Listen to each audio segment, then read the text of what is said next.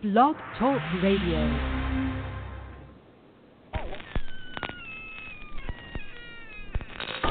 Ladies and gentlemen, boys and ghouls, step right up. Behind this curtain lies a ghastly concoction of delight, horror, fantasy, and terror. Your every wish is our command, your every whimsical desire brought to life. But I'm warning you, there's always a price. Welcome to the greatest show on earth!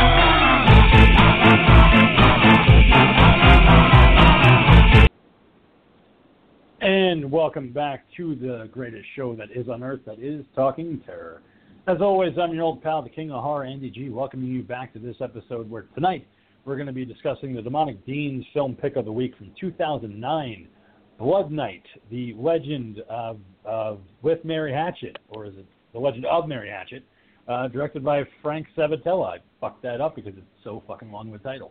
But I got there. I got there, ladies and germs, and I'm happy to do it. And as always, I'm joined by the bold and the beautiful, the Ghoul Geek Keith. Hello, everybody. What is going on? Did you get your period this week or what, man?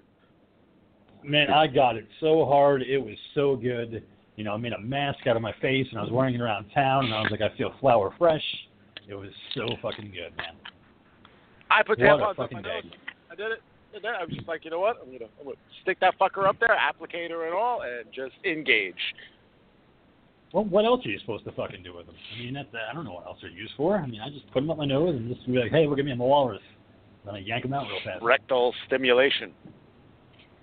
You know, that could be it. I don't know. That's a thing. That is a thing people do in 2020. You know, in quarantine, a lot of butt stuff. A lot of good time butt stuff. Boofing tampons, man. That's a whole nother level.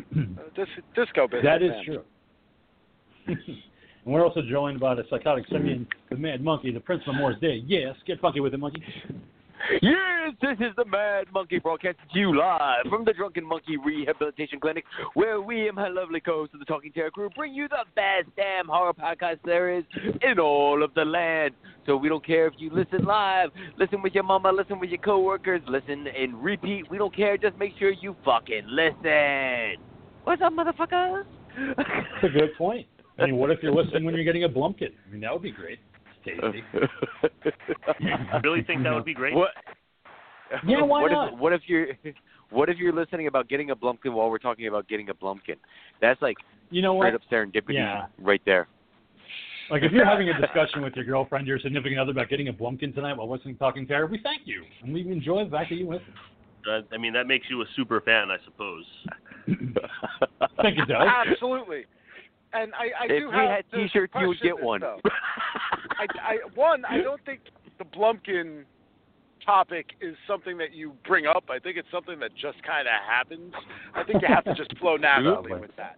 But number two, now let's get into like Blumpkin specifics here. Like, for it to be an official Blumpkin, do you have to be popping out a fucking nugget while getting the head, or is it just a matter of sitting on the bowl getting a blowjob? I don't think that constitutes a Blumpkin. I think you actually have to be pushing out one of those kids into the pool. I don't think if you just sit down in the toilet and get a Blumpkin, it's a Blumpkin. I think that's something else. I push babies' arms out of my fucking ass, man. That's going to be a rough one. I don't know if I'd be able to do it. Yeah, I think we should ask our other host, Demonic Dean. What do you think about this subject? Honestly, I don't really. I don't really have an opinion either way. I mean, way to save the butt. If that is the kind of fun that you'd like to bring into the bathroom with your significant other, I fully support you and all of your endeavors. That is not an avenue that I have much interest in exploring, and that's not to say that I hope that those that do are not having the best of time. If they're listening to Talking Terror while doing so, all the better. Cheers, we salute you. I mean, can a female get a Blumpkin? Like, that's a good question. I mean, you can't. I don't think you can give a girl oral wash in the but I think you could probably finger bang her, like give her like a thumpkin or something like that. Not a Blumpkin, but a thumpkin. Bang. No, that's not necessarily true. I mean, if you angle her right, her ass would be pointing in the right direction, while you can easily stimulate the clitoris with your tongue. Probably could. I mean, you'd have to be pretty agile, I think, but I think it could probably work. I don't know. It's a good, hey, couples out there, experiment this weekend. Have a date, come home, have a little bit of wine. And you're like, you know what? I have to go to the bathroom. Why don't you join me? I mean, it could happen. I mean, these are things that you should think ahead about. And then message us on the Talking Terror page and let us know how it worked out. We'd like pictures, if possible. Video or photo evidence would be great. If there are pictures, it didn't really happen. Send it to the king of the monkey. Believe me, they'll share it with us. Yes, we'd love to see it. Send it we to will those guys. send you a shirt. And maybe even a bumper sticker, if that happens. Just got Blumpkins on Talking Terror. Wednesday nights at 9 p.m. Fucking Blumpkin Terror. Yeah. Talking Blumpkins.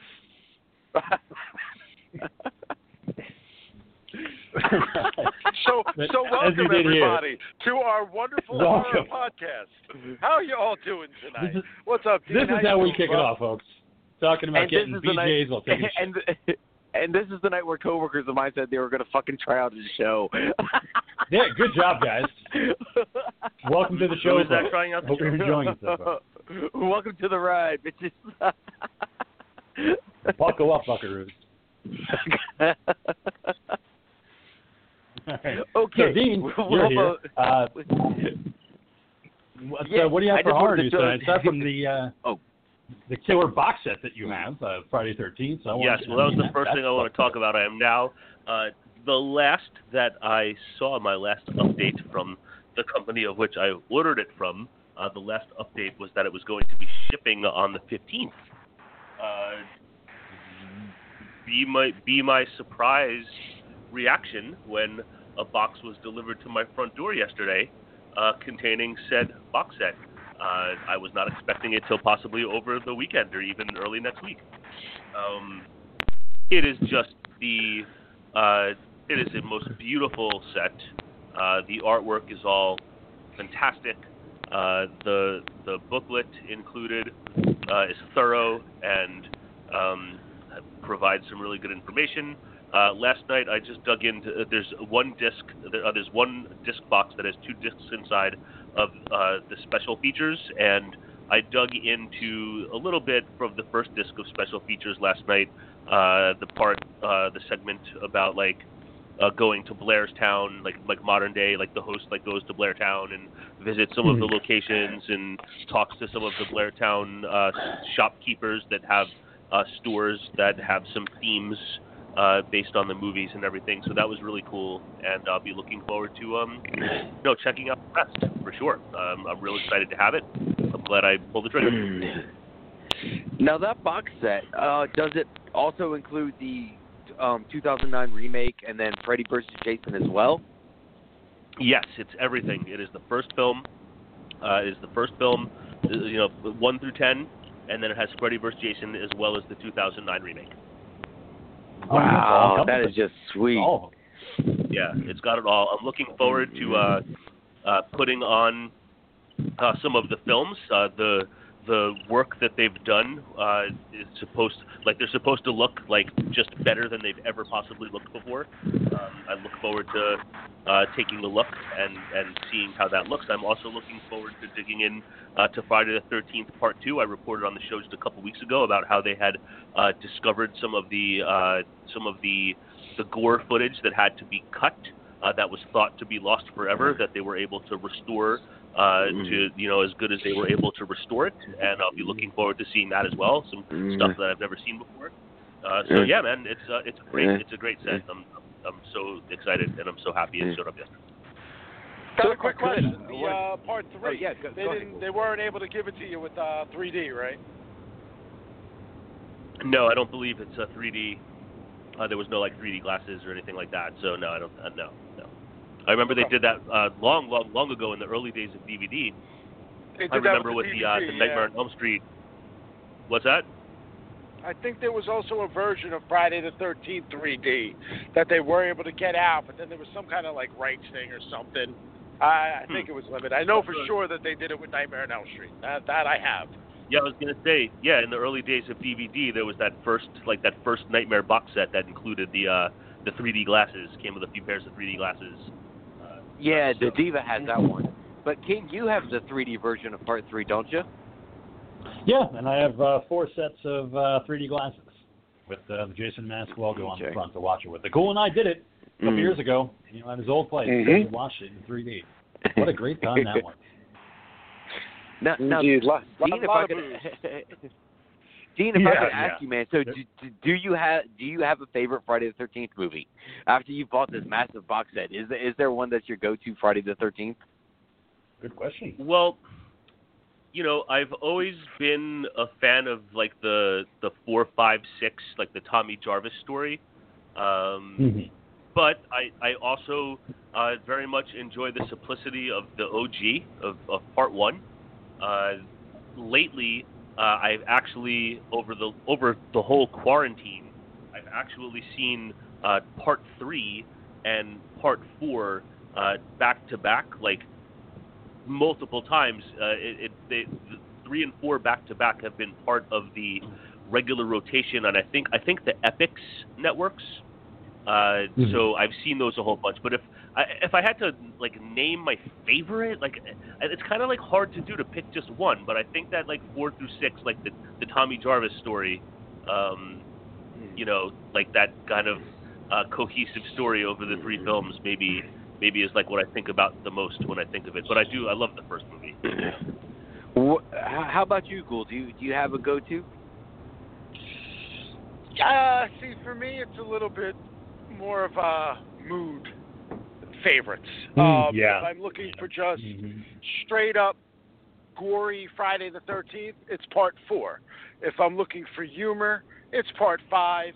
And, if I want stupid humor, I go with Jason X. If I'm looking classic, I go with either 1 or 2.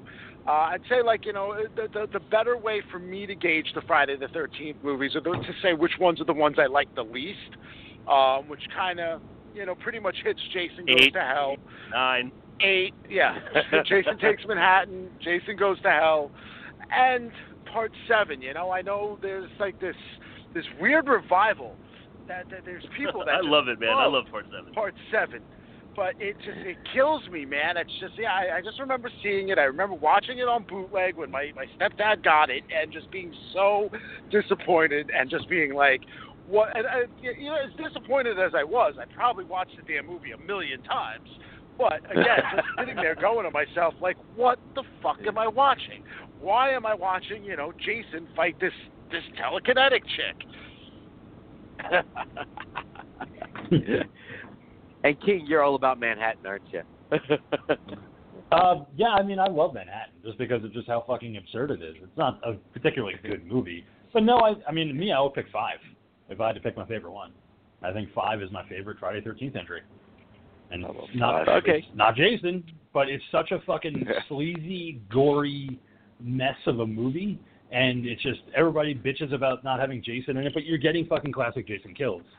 And like we've talked about, you have fucking 2 greasers in the woods and one gets a fucking flare through the throat. And then there's a fucking chick doing coke in a fucking diner and she's like, oh wow, show my tits. And then she's dead. It's like there's a kill every 10 minutes. It's my favorite. Like I go back to Part 5 so much. I love Roy Burns.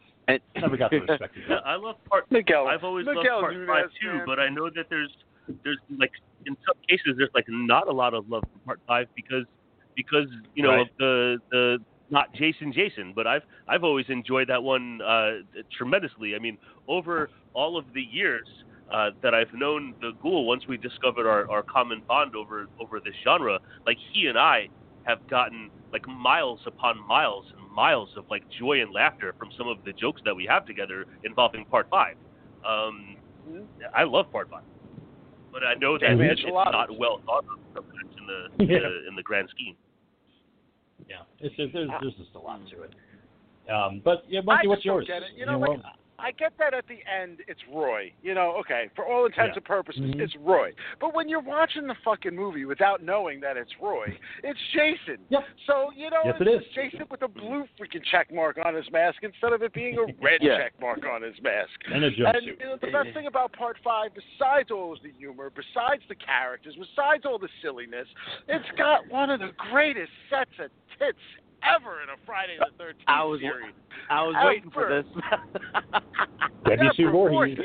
Quite a lot. Yeah. For me, it's final chapter just because it's so much fun. I had a great time watching it this past winter with the King and my son, and us introducing him to his first actual gory Friday the 13th. It's just so much fun. It really is. You're a dead fuck. Music. It's good.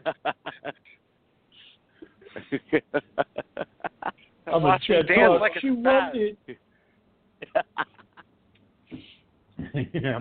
Nothing been a Crispin Glover on Friday. It's a good solid. It's a good solid pick. Part 4 stands up. I mean, Tom Savini doing the effects. It's the first introduction of Tommy Jarvis, like the Dean was saying. So it's good. In Part 5, he learns how to do fucking jiu-jitsu. Part 4 had the added element, and we've talked these films to death on our show. 4 had that element, of when seeing it for the first time. That came out I think in 1984, and when when the time came when it hit HBO, Showtime, when it hit the cable channels, probably mid 85, 86, when I was sneaking and watching this shit, I'm 10, 11, maybe 12 at the most when I saw that one for the first time, and you had a kid protagonist, that one hit on a different level, when you were following the story of someone that was in your kind of age range versus watching the older camp counselor. Yeah, I totally agree. Yep. It's a good one. 4 was the first one that I ever saw from start to finish. And, again, that was in my Uncle Wayne's basement. And it was like, hey, Keith, here, watch this. While all the parents went and did their drinking or whatever fun that they were having. And, the fact that there was a kid in it absolutely locked me down, probably more than anything else. And I know it's a bit in that movie before you get to Tommy Jarvis, but as I sat there, the moment Corey Feldman, who I knew from the Goonies, so that was the other thing. He's a recognizable kid. It was like, okay, I'm in. Yep, and it was good. He was living vicariously through us. But okay, cool. So Dean, what do you have for Thank you, guys. So moving right along, it's been a long time, and a really long time, and the Ghoul and I used to get down to this late into the night sometimes, but it's been a long time since I've played a Call of Duty game, especially since I'm still on an older generation system where they no longer make the games, but apparently earlier this year they released Call of Duty Warzone, and as they continue to make updates and such to the game, they have 2 new skins for your online characters, where your soldier, when you play in the in the multiplayer, you can be Leatherface from the Texas Chainsaw Massacre, or you can also be Saw. You can be Jigsaw. So I thought that was kind of fun. You can be running around with your weaponry but be dressed up like Leatherface or Jigsaw. Squeaky. Riding onto the battlefield with his tricycle. Oh shit! The fucking poke it! Shoot it! Shoot that puppet! Yeah, that is cool though. I'd love to see Leatherface in that game, because I saw the assault rifle that they're giving him. It's painted neon green and black like his chainsaw. So I was like, oh, okay, that's cool. So they're at least trying to make it Leatherface. I don't know if you know how to use a gun. Or like in Ready Player One. Oh shit, it's Chucky. Fucking Chucky. Fucking Chucky.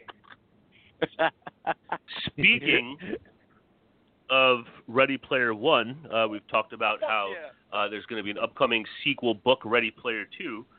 Some plot details have been released for Ready Player Two, and apparently just days after Wade Watts was the winner, he is going to discover a mystery that can make the Oasis even a million times better with a new riddle and a new quest that was hidden deep within. But obviously there's a dangerous new rival who will stop at nothing to get this technology into the evil hands. So that's the brief little summary that's been floated for Ready Player 2, also promising to be chock full of all of the pop culture references that have made it such a beloved story. I love that first book. Yeah. that first book was so good, man. And you know what? Obviously, listen, the movie was what it was. Very entertaining, very fun. I thought they did a good job of transferring what was on the written page to the screen in a way that would engage audiences that were not from that time period. Because I think the book does a great job of engaging you as the person who grew up in the 80s. So I've been looking forward to the book. I know Will Wheaton has been doing I guess he's been recording the audiobook version of it. So he was all excited about that, the big nerd that he is. I can't wait. I know it's a couple weeks away, and it is definitely what I have been looking forward to for quite some time. Yeah, with the first movie, though, I just can't get over, all of the cameos that they have in that movie, and how did they get all of the money for that licensing that they probably needed to get all those characters in that movie. They probably owned it already. It's all stuff they owned already, as far as the production company. Spielberg, DreamWorks, they've got money. Mm. Money, money, money, money, money. Sure as fuck do. All right, Dean, what else you got, man? Somebody's got to compete against Disney and Pixar. They're pretty much the only fucking ones that have any possibility of doing it. It's all that Shrek. Get it together, Amblin. Yeah. And How to Train Your Dragon.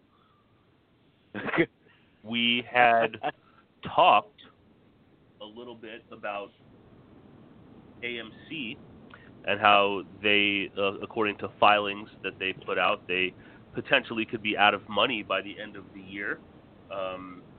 Might need to file for bankruptcy. They're kind of shuffling all of this stuff around right now to figure out what their game plan is. But in another attempt to try and get some cha-ching happen in the cash registers, they have announced that at certain locations you can rent a screening room for yourself alone or up to 20 people for the low price of $99.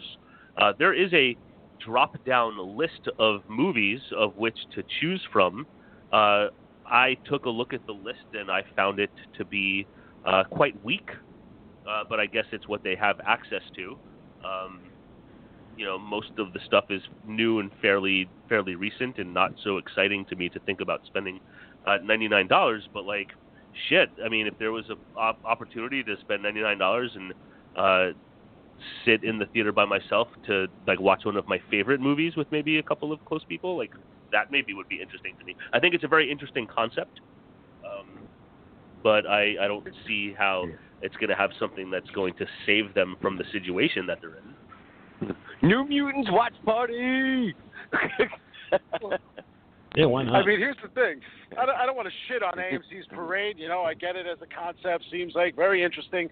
The smaller theaters have been doing this for years. There's the showroom that unfortunately it's out in Asbury Park. It's closing its doors. COVID kind of just really knocked them down. They were never about showing current or new release movies as far as the big budget films. They were always more indie focused, or small pictured focused. We ended up coming across them at one point for Zach's birthday, back when Zach was still Cassidy and really loved My Little Pony. They were the only theater in the area that was showing the My Little Pony movie on screen. So that was it was huge, it was fantastic. And, we were able to rent the one room in there and, you had the screen, you had the place to yourself. It was perfect for the party at the time. But again, not to shit on their parade, but unless if you check their screenings currently, for less than $99, you can pretty much have a theater all to yourself. I am checking up on screenings, and the only movie that seems to have anybody in any seats at any time is Tenet, and even that, most of the screenings are empty. And I'm not talking like a day or two before. I'm talking literally, I checked, and an hour from then, the movie was still empty. That's why they're trying to pull whatever they can. There's nobody in the seats. There's nobody going to the theater. Like I said, my mental illness, for this whole thing doesn't feel bad for the company. It doesn't feel bad for the employees. I feel bad for the movies that are still playing and nobody is watching. The poor, sad film that's sitting there and it's working its ass off. It's doing what it's got to do on that screen, and there's just nobody there to actually watch the magic happen. So that being said, then, Ghoul, are you going to try and give New Mutants a run before it gets out of there? Like I said that last week, not for nothing. Considering nobody is in these fucking theaters, this is probably the cleanest the damn movie theater's ever going to be. So me and the Ghoul Girl may very well do that. We may just drop down a couple dimes and see the New Mutants, see Tenet, and I think there was that one movie with Russell Crowe that looked good, Unhinged, where it's like a road rage type of thing. These are a couple films that I've been looking forward to, and I'll definitely hit them in the theater. All right, cool. Yeah. All right, what else do you got, Dean? Showtime has announced that they are going to be reviving their series Dexter, starring Michael C. Hall playing a serial killer. It's going to be a 10-episode limited, a 10-part limited series. It's going to be airing sometime in the fall of 2021. I have to say, I never have seen a minute of Dexter. Haven't watched it. I know that people were insane about it, but from what I understand, as the show wore on, that insane feelings subsided greatly. And from what I gather, people were tremendously disappointed with the ending. Some of the chatter that I saw today was people hoping that this was like an opportunity for them to right their wrongs, by bringing this back. So anyway, for those of you that are into it, I hope that you like this news and that you're looking forward to it. I am, but I think what they should do is go off in a different direction. Like, why do we have to have a continuation of that fucking bullshit ending that we got? This could be back in time and just do a fucking Dexter adventure for 10 episodes. Where Deb is still around, his sister, and all the classic characters, and it's just him hunting down somebody for 10 episodes. I'd rather they do that than fucking be like, we're going to continue with that ending. No, there's no way to go. There's no place to go with that ending. Well, you don't know yet what they're going to do. I don't know. I'm saying, hoping that they go with that type of way with the Dexter adventure rather than a continuation, because there's nothing to continue. It's over. They pretty much put that nail in the coffin. As far as Dexter goes, yes, you're absolutely right, Dean. As far as the show, it came out, and I didn't watch it when it first aired. But I did catch it up late. I caught up to everything later on. The first 4 seasons of that show are rock solid. Season 3 is phenomenal. It is some of the best television you'll ever watch. It is great. It is intense, and they carry it on into season 4. It is a good time. Season 5 is a bit of a lull. Season 6 picks up a little bit again, but then it is a stark drop for season 7 and 8. Was 8 the last one? King? Yeah, that was the last one. Okay. And that was a fucking drop. Okay, it was like drop. bottom of fucking Nitro at Great Adventure type of drop. Like the show went from a real big peak to fucking you might as well be underwater by the time it hits its lows. My problem with them going.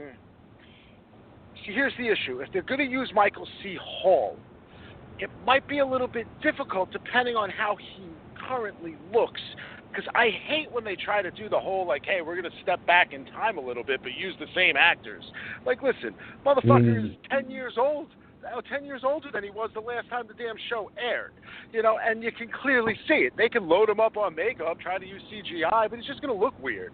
So if they were going to go if anything, what they should do, in my opinion, is they should have gone even earlier and maybe dropped in while Harry was still alive. And give us a younger Dexter. Give us some of that early stuff that we didn't get to see as he made his way to becoming, a forensics guy and all of that stuff. And who knows? Maybe that is what they're going to do. And Michael C. Hall is just going to be a part of it, kind of as like, just as that little connecting piece to show you that this is still the same world. But no, very well, it might pick up where it ended. And if it does, it does. I hope that it's good storytelling. That's what I want. I love the character. I love the concept behind him. I just want to see it done right. And he needs a good opposite. That is what drove the greatest seasons, is when, just like a superhero film, when he had somebody on the other side that he was going up against that was just a top-notch villain, it made Dexter all the better. Gemini was the best one. John Lithgow.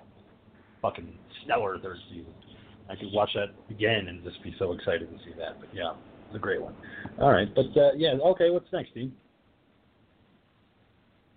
I have read on and off over the years, not his whole library of books, but many different books that Dean Koontz has written. And he has a recent novel that has had some popularity behind it, from what I understand. I haven't read it yet. It's called Devoted. And Tomorrow Studios has acquired it and will be turning that into a TV series. Hello? Yeah. Are you hearing me? Hi. Okay. Yeah. Hey, sorry. what's going on?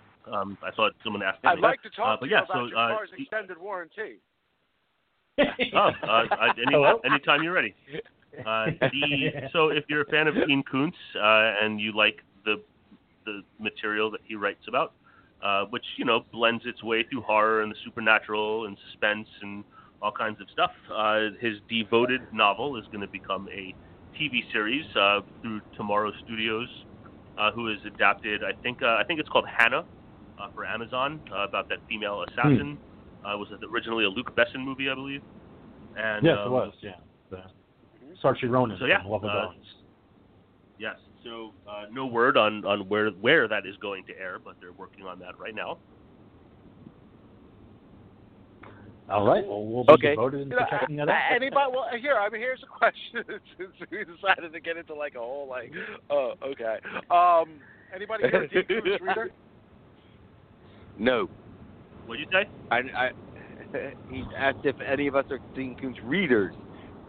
I just said at the start of my report here that Dean, I have read a few of his books on and off throughout the year. Obviously, the question isn't framed towards you, because yes, I heard what you said. So essentially, it was framed towards Monkey and King. Obviously, the Monkey. Well, you should have said Monkey and King. You said, "Is anyone here?" I am part of anyone. No. Sure, you're the one that's the Dean. So, King, how about you? You a Dean Koontz reader? Yeah, I've read a couple of his. I mean, I liked the Odd Thomas series that he had for a while. I didn't like the movie, but I liked the book. So, yeah, I'm okay with him. I mean, I'm more of a King guy, you know that. But what about you, Monkey? Dean Koontz, yes or no? I've never read a Dean Koontz book, ever. No, sorry. How Just dare you, sir, you call yourself a reader? See, I had no idea he even did Odd Thomas. Surprisingly, even to me, I've never read a Dean Koontz novel. I didn't know he did Odd Thomas, because my question was going to be, like you see all of these authors that end up having, like you look at Stephen King, I don't know, just to throw out other fucking names, like an R.L. Stein, the Goosebumps shit. You look at Dean Koontz and his body of work and the amount of books. Like I know from when I go to the bookstore, there's a whole shit ton of Dean Koontz books. But I'm always surprised that you don't see a lot of movies adapted, at least that have his name attached to them. Now, of course, that doesn't mean that there are movies being made, and I just don't know the Dean Koontz movies. Maybe they're just not putting his name on them. But I would assume they would, being that they want to attract his readers to watching the film. Again, similar to how you see Stephen King's name on it, where it attracts people just because it's Stephen King, not necessarily his readers, but other people, like, oh, it's Stephen King. He writes scary stories. The movie must be damn good. Which movie? Phantoms? I don't know. With Affleck? Phantoms. Phantoms. The motherfucking bomb. Yeah, that's Dean Koontz. Yes, I do remember seeing that. I had no idea that was a Dean Koontz book. Yeah. At all. There's been a couple. There's been a couple adaptations, but that was a Ben Affleck vehicle that did okay. You were the bomb, the Phantom, Joe. But I always wondered, and I'm looking up stuff. His books. Mm-hmm. And I'm looking up stuff now, and it looks like a lot of the crap though that movies that came out and they're based off of Dean Koontz stuff are all really B-grade, like sci-fi horror movies. Made like okay, so that was the other thing that I figured. Okay. Hallmark Channel, Lifetime. You know, when they want to do somewhat of a horror film, they'll just throw a couple women in it instead. That type of deal. Yeah, okay. It's like Sci-fi My Channel. Lover, My Killer, that type of stuff. My Demon Lover, My Killer. Hey, that's a great movie with Scott Valentine. You can't besmirch My Demon Lover. That's a great Scott Valentine movie. I like that one. Don't besmirch. All right, so Dean, what's next? What do you got? The Sci-Fi Network, a story that I would imagine that the king of horror is up on. They've been working on, and I'm pretty sure we talked about this at some point ways back on the show, has been working on a series, a straight-to-series order, 10 episodes of Day of the Dead, which they say is inspired by George Romero. It is currently filming in Vancouver. Apparently, it follows the story of 6 strangers in the first 24 hours of the outbreak and takes place spread over a town, not just in one location like the movie. But the Romero's widow says that this endeavor is neither sanctioned nor endorsed by the Romero estate. Wow. No, it's not. Nor were the other ones. Because there's 4 of those movies, Day of the Dead. None of them are really sanctioned by the Romero, Foundation. So yeah, should have talked to Zach. Okay, but wait. But they're still tagging Romero's name onto it? No. No. It's inspired by it. It's just called Day of the Dead, and their release is that it's inspired by it. They're not calling it George Romero's anything. Oh, okay. Yeah, because then they would have to fucking owe money. So that's why they're just like, Day of the Dead. That's the term that everybody can fucking use. So let's just call it that and say we're inspired by Romero. And that's Dias de los Muertos. Exactly. It's already a fucking thing. So you don't even have to fucking quote, Romero on it. You can say Day of the Dead. Try and fucking take us to court. Because it's not Romero's Day of the Dead. It's our fucking Day of the Dead. But, Steve Kostanski, who directed The Void, is going to be directing a couple of those episodes. So I'm actually checking out because I'm a fan of Steve Kostanski and what he did with his other acting gigs and directing gigs. He's a good guy, so looking forward to checking that out. I'm sure it won't besmirch Romero in any way because it's its own thing. So that's always a good thing. That shit-ass sequel they did to the Dawn of the Dead remake, or whatever they want to call it, the Day of the Dead film that ended up having, what's his name in it? Ving Rhames in it again as a completely different character. I mean, you don't get it. Yeah, I know. Well, there was that one, and then there was the other one that came out just last year or so, 2018, I want to say, Day of the Dead Bloodline, with Jonathan Scheck from That Thing You Do, and a bunch of other movies, where he played Bub, where he was the zombie that got killed and got trained to do shit. So, yeah, they fucking made 3 of those movies. But at least they went back to the whole Bub thing. I don't even think that was a part of the second one with Ving Rhames. If I put most of it out. Was it really? Wow, man! I really put so much of that film out of my mind. I knew it had Mina Suvari. No, you're thinking of Day of the Dead. You're thinking of the Day of the Dead remake that came out in 2008. That had nothing to do with Bub. That was its own thing. Okay, that's what I'm saying. That one had nothing to do with Mina Suvari. Anyway. Yes, Mina Suvari and Ving Rhames. So yeah, they did 2 of those because one just wasn't enough. They brought Mina Suvari back though in Bloodlines. Yeah, she had a cameo in that, from what I remember. So then Bloodlines connects to Day of the Dead from 2008? Yeah, that's what they were trying to say when the movie first came out. Oh. That it was another one of that it was like a sequel to that one from 2008. That makes my tummy hurt. 10 years later, you get another one. I think that was the one with Nick Cannon from fucking Wildin' Out. I think he was in that Bloodline movie. Maybe he was in the other one. I don't remember, but yeah. Nick Cannon from Wildin' Out. Jesus, everybody knows Nick Cannon these days from America's Got Talent. I just knew him as the guy that was banging fucking Mariah Carey for a while. And then I saw Wildin' Out. And I was like, okay, that's pretty banging her for a while. He was married to her, man. He should be. If they're not together anymore. I just thought he was scrambling her guts for a couple of years. No, they're married, dude.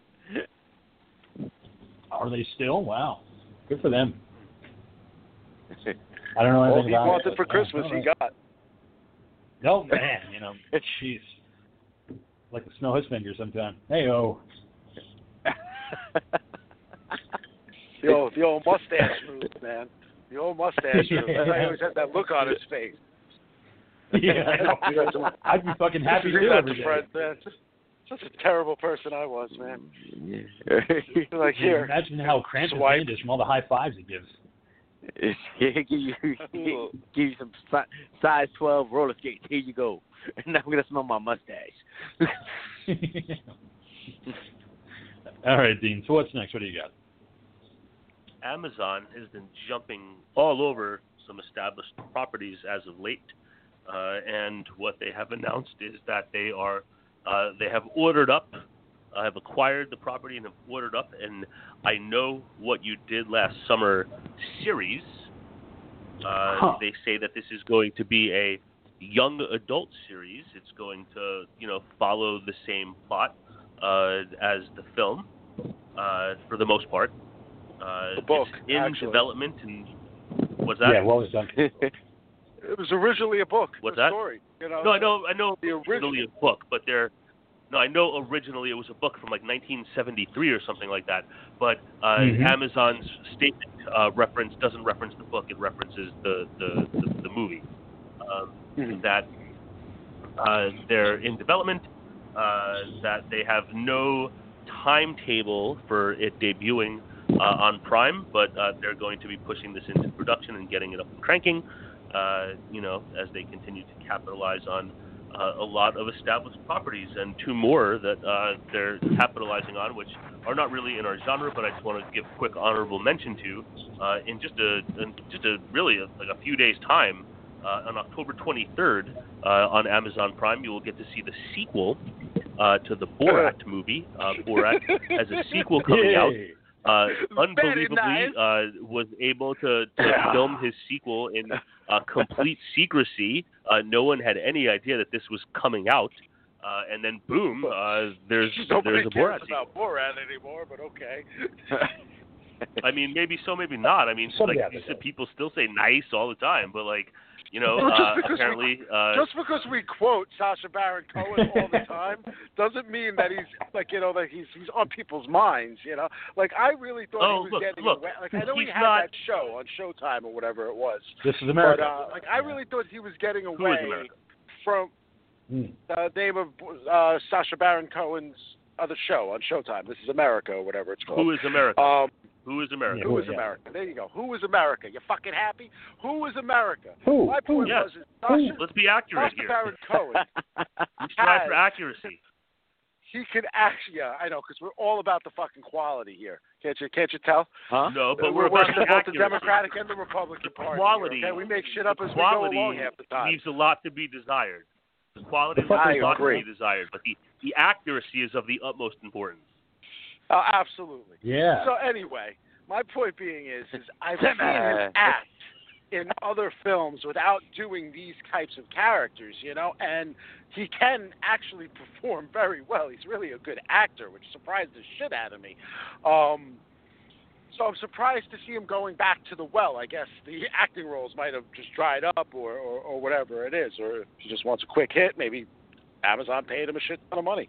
I don't know. Either way, so anyway, he was during that. What's the other thing? Yeah, he was fun as Sweeney Todd. I don't know. Just to comment on that real quick, I don't know if this was created for Amazon. Like, I don't know if this was something that he did and then was pitching to different ways to get it out there. I really don't know what the plan was. I don't know if this was like an Amazon acquired and produced production. Gotcha. The other, it might have been something the other that was one, supposed to go theatrical, but because of the times, he went Amazon because they probably were the highest bidder. That leads me to the next statement that I'm going to make, because I know that this was on target for a summer 2021 release. Amazon has announced that on December 23rd was the date, they are going to be debuting on Prime as the highest bidder the Coming to America sequel, Coming to with the number 2 America. Coming to America, Eddie Murphy has been working on, and he is, that was targeted for next summer, like a summer release. Mm-hmm. But that's going to come onto Prime December 23rd, from what I have been reading. Which, that's great. I mean, the sooner that I have some fun stuff to look forward to, the better. But this was something, and who knows if the movie theaters are going to be safe to go to in the summer of 2021. The way things are trending right now, I'm saying probably not. Like, we're probably going to end up in a lockdown again before anyone's going to the movies. But I was looking forward to there might not be seeing movie theaters to go to anymore. well, there's that to consider. That to consider as well. But that's gonna hit Prime in December also. Very much looking forward to that one too. Yeah, I know. I just hope they write it well. Yes, obviously. I've been looking forward to that as well. It's one of those where it's like, come on, it's coming to America. It's classic.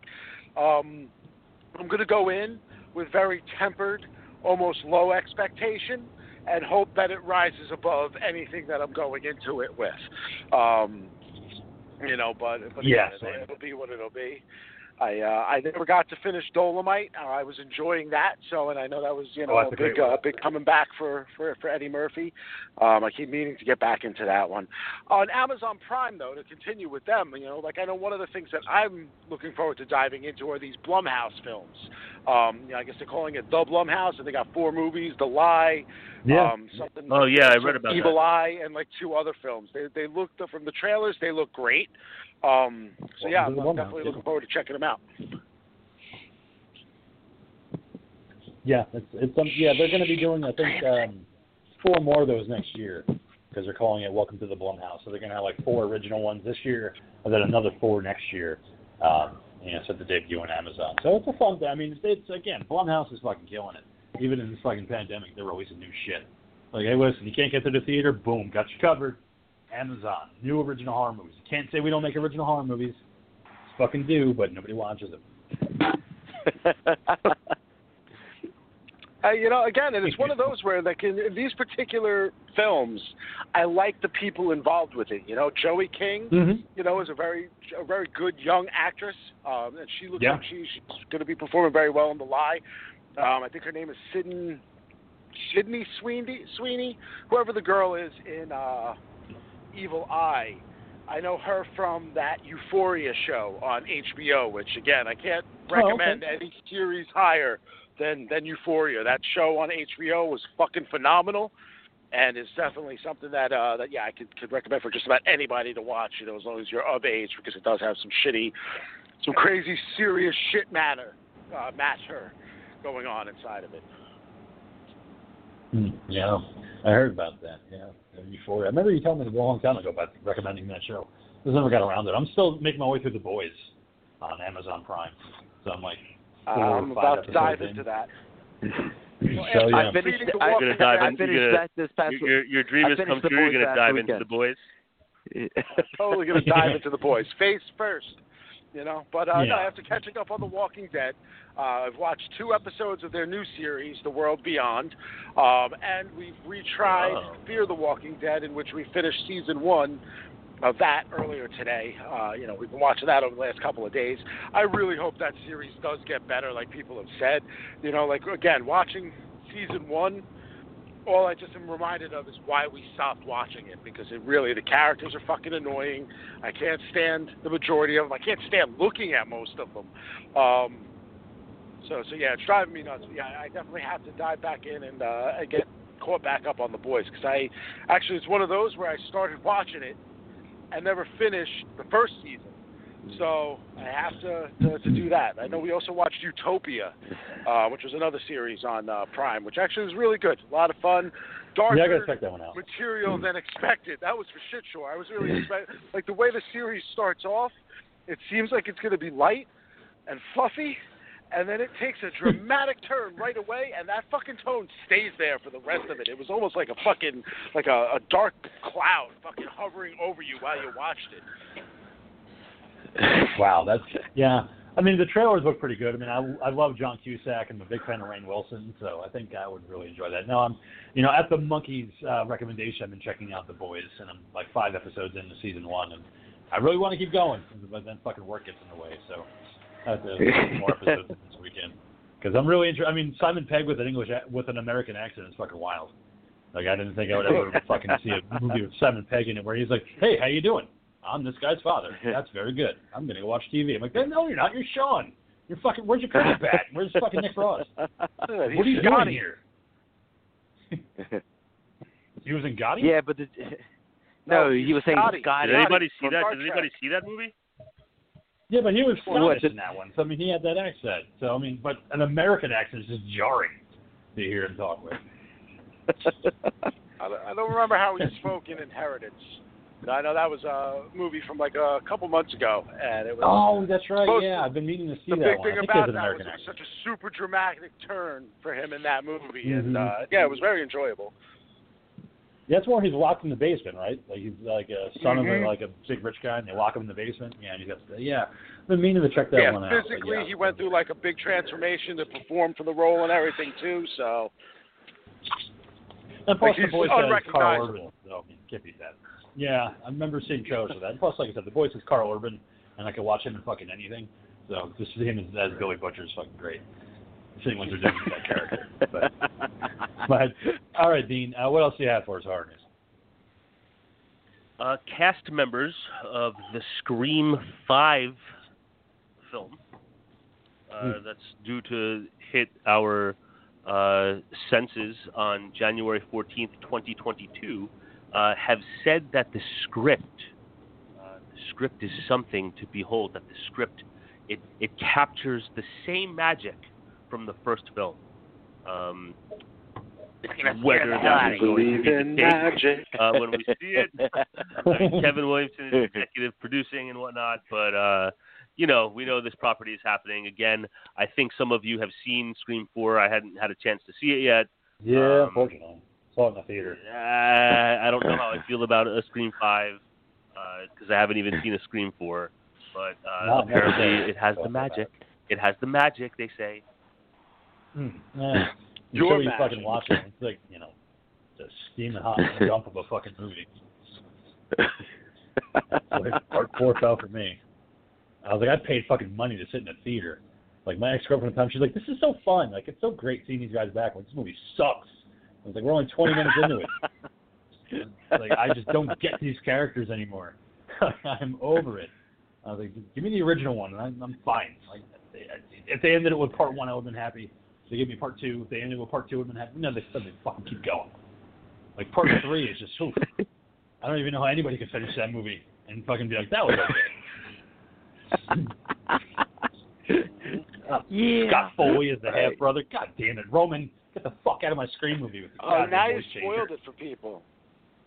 It's fucking 2000. People have seen Scream 3 already. Like, close to 20 years old. I mean, Jesus Christ. You haven't seen Scream 3 yet. What are you listening to our podcast for? Like, man, honey, I started from the Blumpkin this weekend. I can't wait to watch Scream 3. I've never seen it before. I wonder what happens. Oh, damn it. The kid just ruined it. That's it. Blumpkin. You know what? What next, man? You going to tell everybody that it's Jason's mother at the end of Friday the 13th, part 1? I mean, what's wrong with you, man? Oh, my God. Wait, dude, what? Hey, listen. What? People haven't seen that movie yet. What did you just say? Shush. I said nothing. What did you say, Ghoul? Oh, man, he hasn't seen it yet. See, look what you did. He just got that box set because he's never watched any of it. I'm such a cocksucker. He just ruined it. My bad, Really? Yeah, no, Jason's in part 1. You're fine. How could you do such a... I know. Travesty. Blumpkin denied. You know what?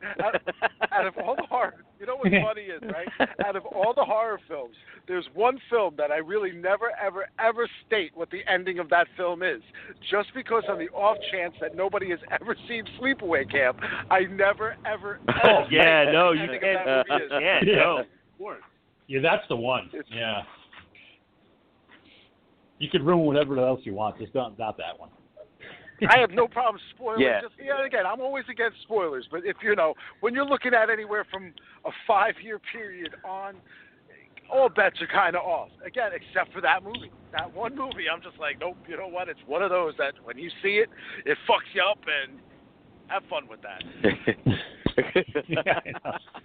I hope it fucks you up like it fucked me up. Yep. I would love to meet somebody who's never seen Sleepaway Camp and watch it with them all the way through, just to get to that fucking last 10-second shot of that big old fucking We hear jaw. you, Dean. I'd like to talk to you about Chris, your car's extended warranty, Dean. Sorry, no, I think I was shuffling around my notes, and I think I leaned on the mute button on my keyboard, that's all.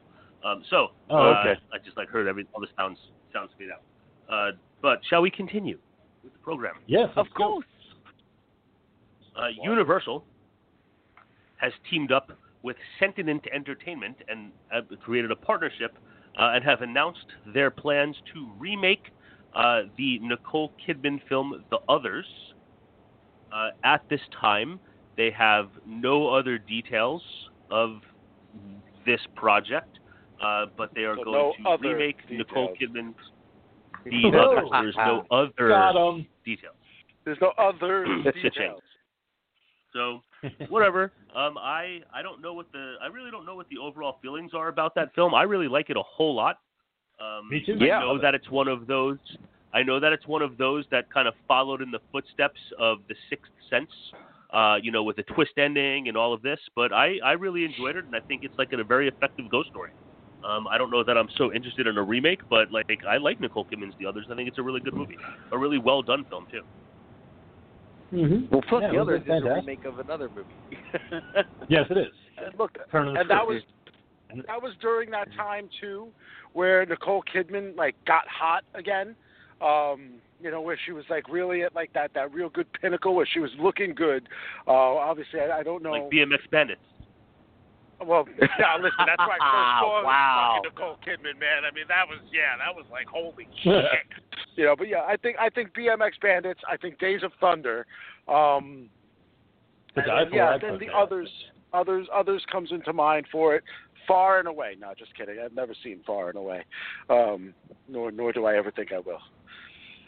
But, yeah, that's you never saw really To Die For with Joaquin Phoenix, where she was the teacher that she was banging a student so he could kill Matt Dillon, her husband. You know what? Yes, I have. She was foxy as shit in that movie. Plus, don't forget Dead Calm, man. Yeah, Dead Calm is another good one. That was. That, you know what? Before BMX Bandits, that's actually the first film I ever saw her in. So yes, you know what that is. That is a big favorite of mine. I caught that at a very impressionable age, and it was, I don't know. For me, that movie just worked very well. Yeah. Not Batman. Floating corpse that you see its where push. she's all horny for Batman. How do you go wrong? It's a fucking dismembered torso, and what's the ghoul's fucking thought? Oh look, it's got pussy hair. Ew. Where's the mouse? Where's the mouse? Where's the mouse? My pussy ate it. Hey, listen, we're not there yet. We're not there. We haven't broken into that side of the show yet. Ruining it for people who haven't seen. Yeah. Well, I was not. I'm not done. I'm not done. That was not a segue. The D is not done. I repeat, the D is not done. Well, you ruined it. That was kind of a good segue. It wasn't kind of short. Kind of mousy. So, Dean, and what else quiet. you got? Dean, this holiday season for the young loved one in your life, there is going to be a children's book. A children's book this holiday season, based on Gremlins. coming out this holiday season. This children's book is going to be called Gremlins: 12 Days of Christmas. It will be available for pre-order available to order on October 27th. It's going to be illustrated with wonderful, child directed illustrations and follow the story from the original film. And again, Gremlins 12 Days of Christmas will be available October 27th for the holiday season for the young reader in your life. Yes, saying child-oriented artwork, which means the drawing sucks and we didn't really put any effort into it. That's what that shit Super cartoon. Well, though Dean has brought this up before, we knew that this was coming, and we also discussed on whether or not this was going to be that beginning push to get it into people's minds, that the new Gremlins cartoon series and hopefully a subsequent film will be coming. But this actually brings to mind for me a very deep and pressing question that came up for me last week, and I presented it to a friend. Stevie Kate's going to come out of retirement? But more as a joke. But now I leave it to you guys to debate this, okay? If it is past midnight, right, and you mouthfuck a mogwai and you come in its mouth, does that constitute feeding it after midnight and getting it wet at the same time? And as such, what happens? Well, you make the wetness refer to water. I don't know if juice or soda or they never semen, specify water. They say count. Never get it wet. Right. So does that mean you did it? Does that mean you did a good job and you got it excited? So that's why it's wet. What if it's a squirter? You don't know. That's a girl gremlin. That's the next batch. Yeah, you know what I mean? Is she a squirter? Oh, and as such, does she Adriana Chechik all over other gremlins to help them multiply? Oh, she has to. Yeah, I mean, it's got to be one. I don't know. I mean, I guess, if I'm just throat fucking a gremlin, I'm going to be like, where in my life right now? Like, where am I in my life? Where this is where I am on a Friday night, this throat fucking shut of gizmo. And then I'm going to question if it's after midnight. And then I'm going to be like, oh, shit, I just gave it protein and it's wet, so now I'm fucked.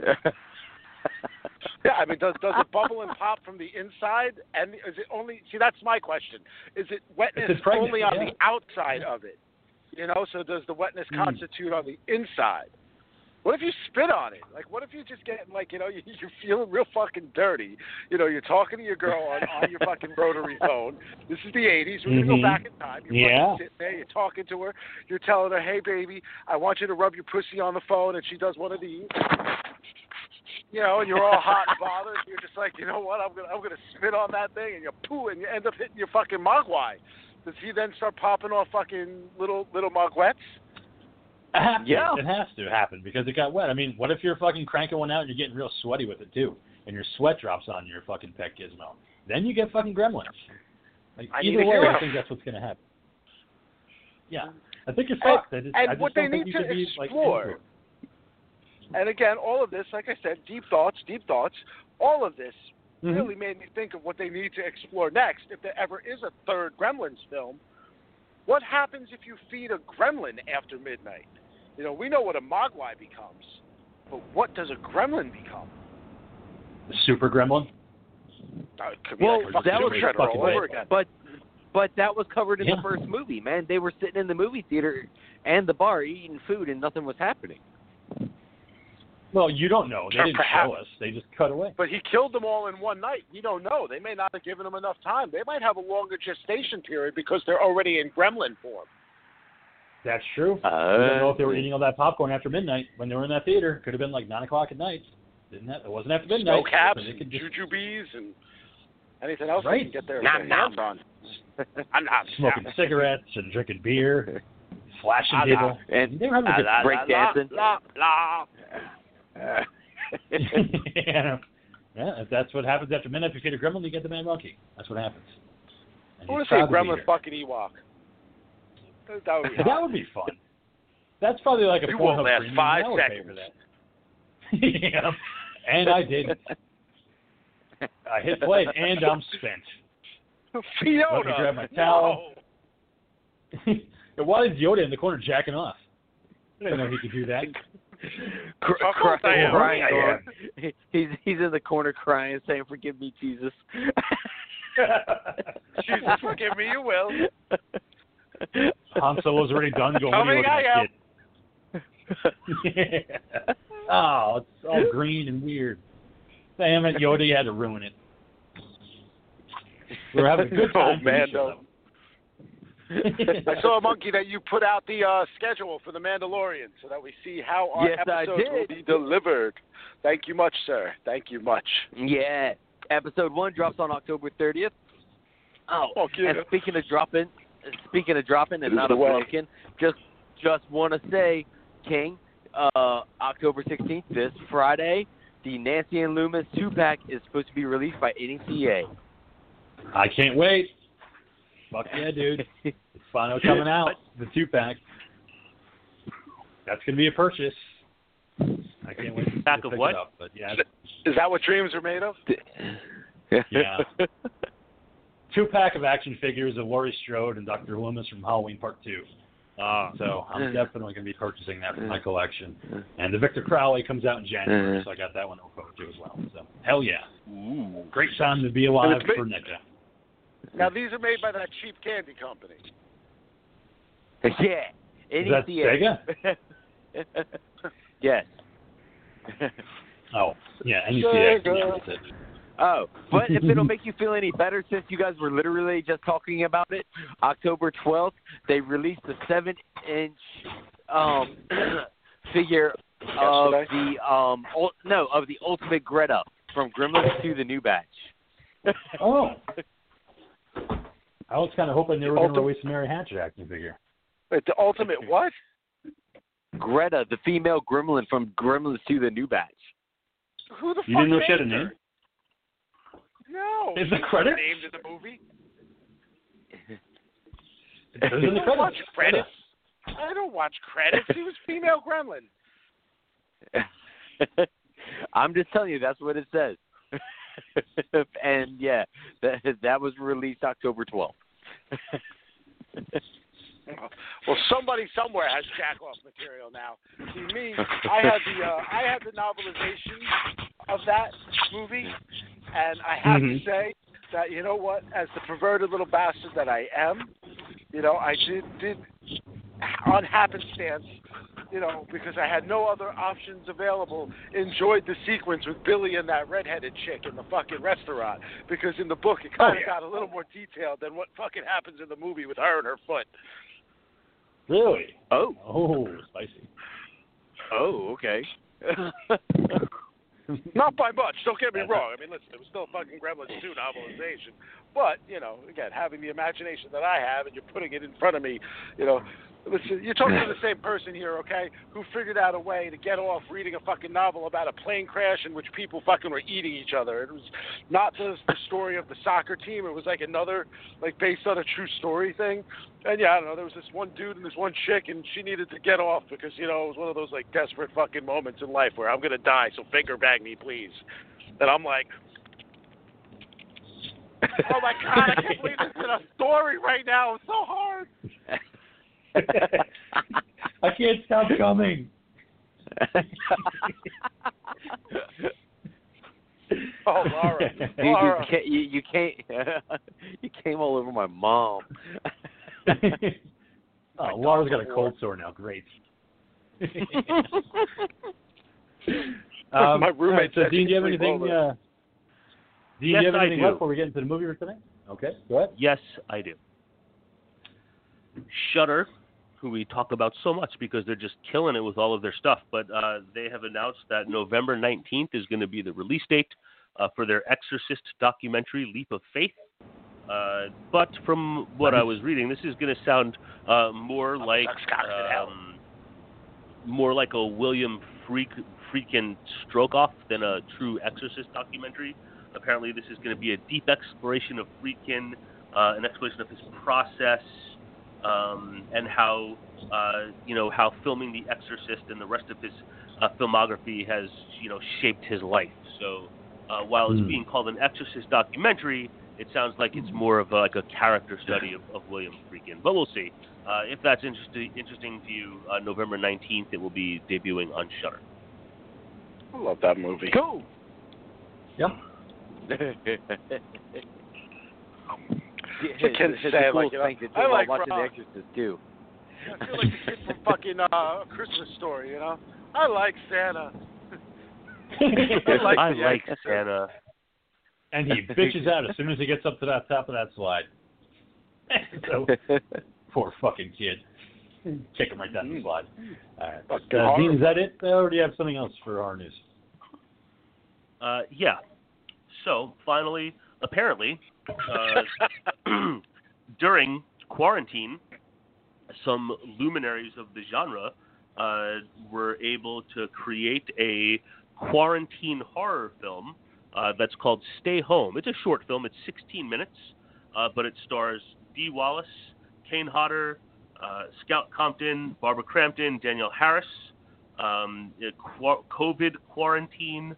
The big names of horror are stuck at home, and somehow they're being targeted by a killer, but none of them can leave their houses. So who will survive the night? You will, if you have 16 minutes to spare, you can find out. I believe that this was a partnership with Bloody Disgusting. It's available to stream there. It's also, ready to punch in, Stay Home and some of the names of those performers, and it's streaming. It's able to, be seen all over the place for free.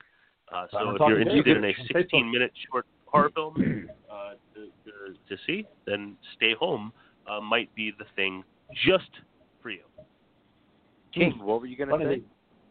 It's on our Facebook page, that 17-minute short, which actually is very fun. I watched it the other day. But it's funny that you bring up Danielle Harris because I think she's in this movie tonight, Blood Night, The Legend of Mary Hatchet from 2009, directed by Frank Sabatella.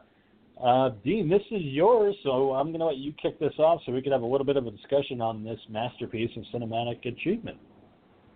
Yes. Well, look at you speaking so highly of it. The reason this ended up, I have a note in the note section of my phone that's a mile long with all the different films that perhaps will become Talking Terror picks someday. And the reason that this particular film, it's just a simple reason that this film became a pick. That's something that I just popped onto my list. Someone on our Talking Terror Instagram page, as I was scrolling, had a short video from the film that included like a piece of what I thought was like a pretty cool gore effect. And I was like, oh, that looks pretty cool. And I feel like, we haven't had many films that have amped up the gore quotient that much as of late. And I had my horrendous, embarrassing mistake last week with my announcement. And I grabbed for my notes, and I saw the title, Blood Night, parentheses, possible good gore, closed parentheses, and just picked that one off the cuff. So that is how we landed on Blood Night, The Legend of Mary Hatchet, with Bill Moseley and Danielle Harris, and there you have it. That is the reason that we watched the film for this week's episode of Talking Terror. So what did you think of it, man? I mean, what did I think of it? The story was, the story was fucking silly. The performances were pretty fucking terrible. There was some cool nudity. There was some decent gore effects, and that's about it.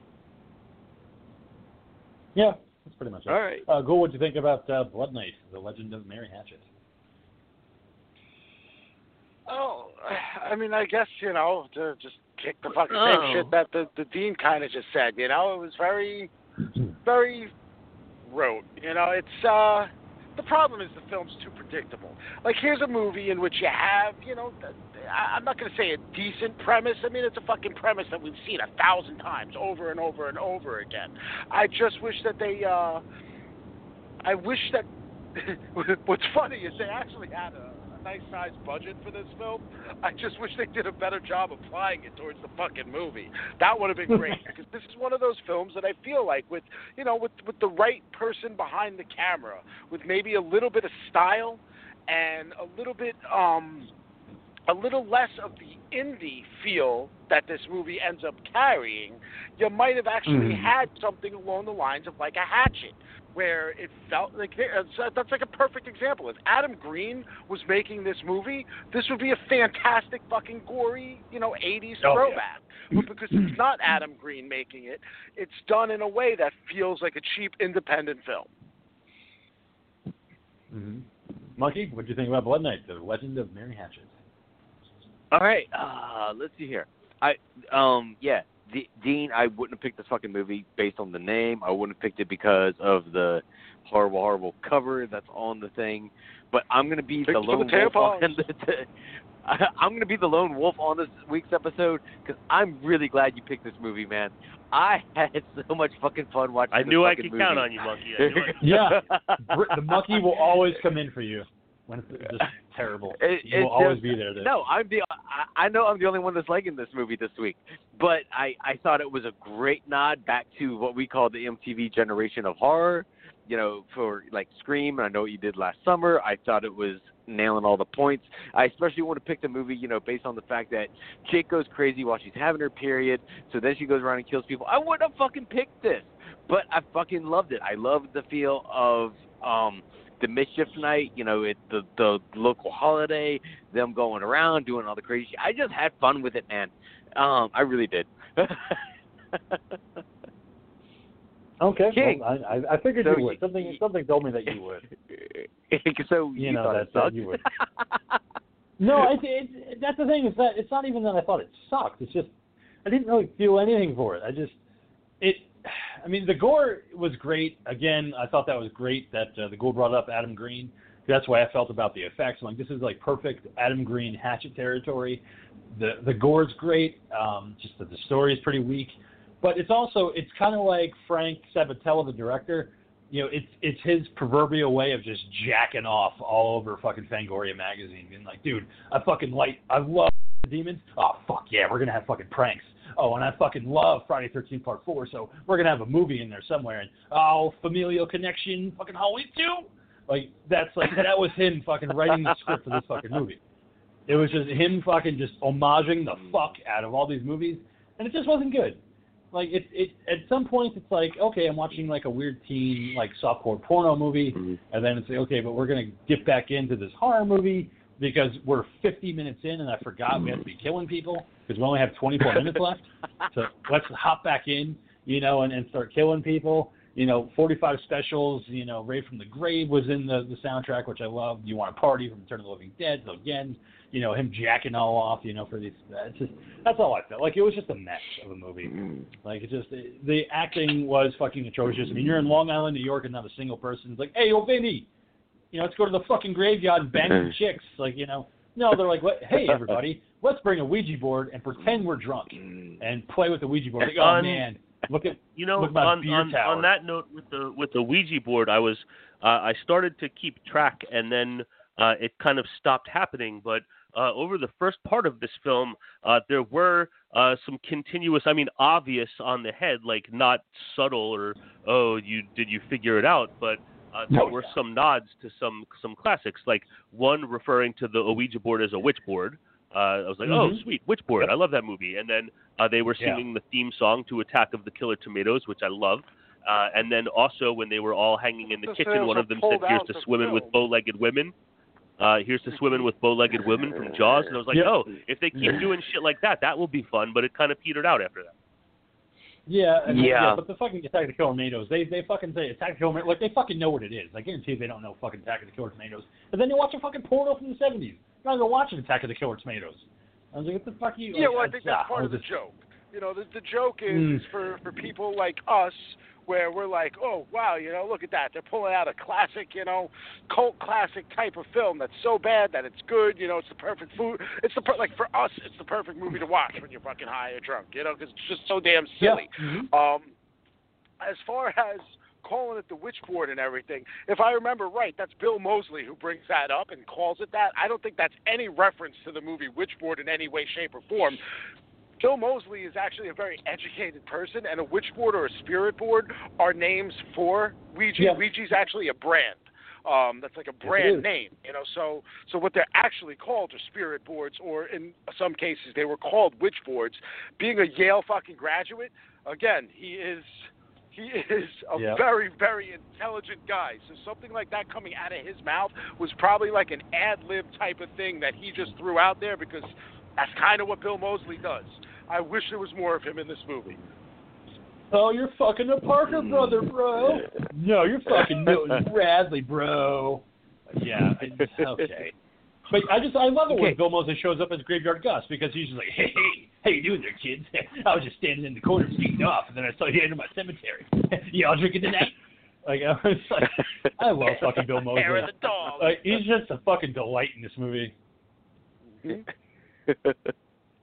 And he looks like fucking Crazy Ralph at the end with his fucking vest and his fucking hat. I'm like, oh, there's another one. Friday 13th, 1980. The Crazy Ralph outfit. Like, you know. But, just when he shows up as Graveyard Gus and telling the story about the couple that got beheaded, and there was a ghost in the back of the car, and she took the baby, but they really didn't take the baby. You know, it was just great that I could just listen to fucking his monologues all day long.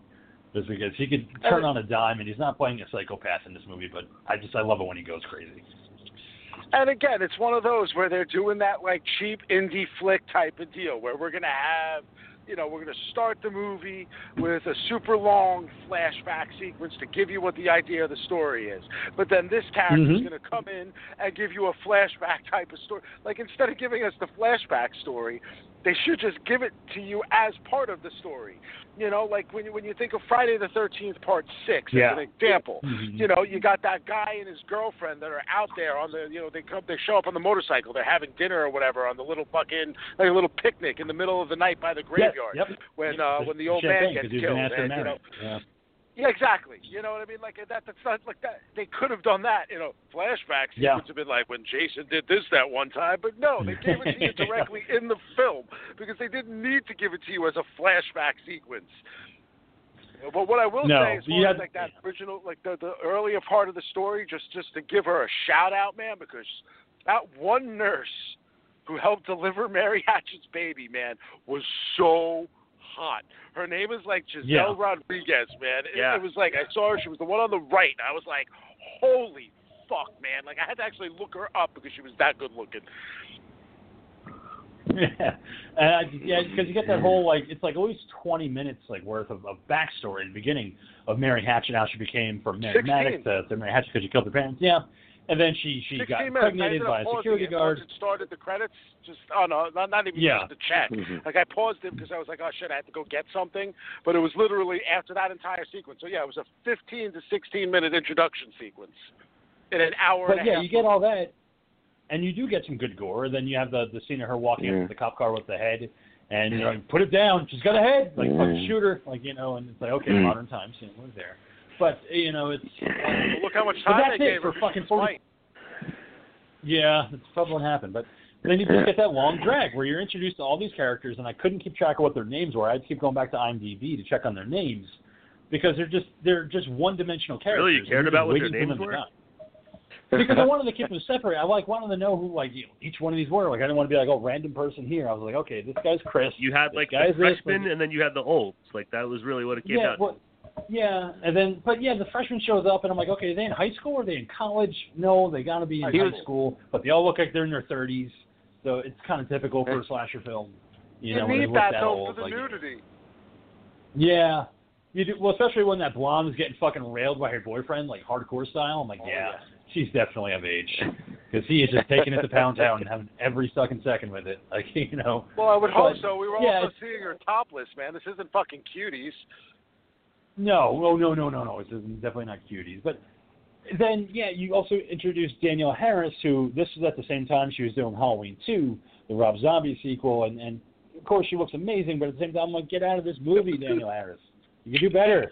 You don't need to be here. Listen, as bad as this movie is, it's still a far superior film to Halloween 2. Yes, it is. I will say that.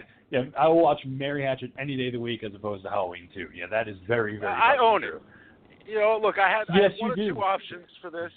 I had one or two. No, not Halloween 2. I do own that on Blu-ray because for whatever reason, digital rights went away and it's disappeared on my Xbox. I've said that story 1,000 times.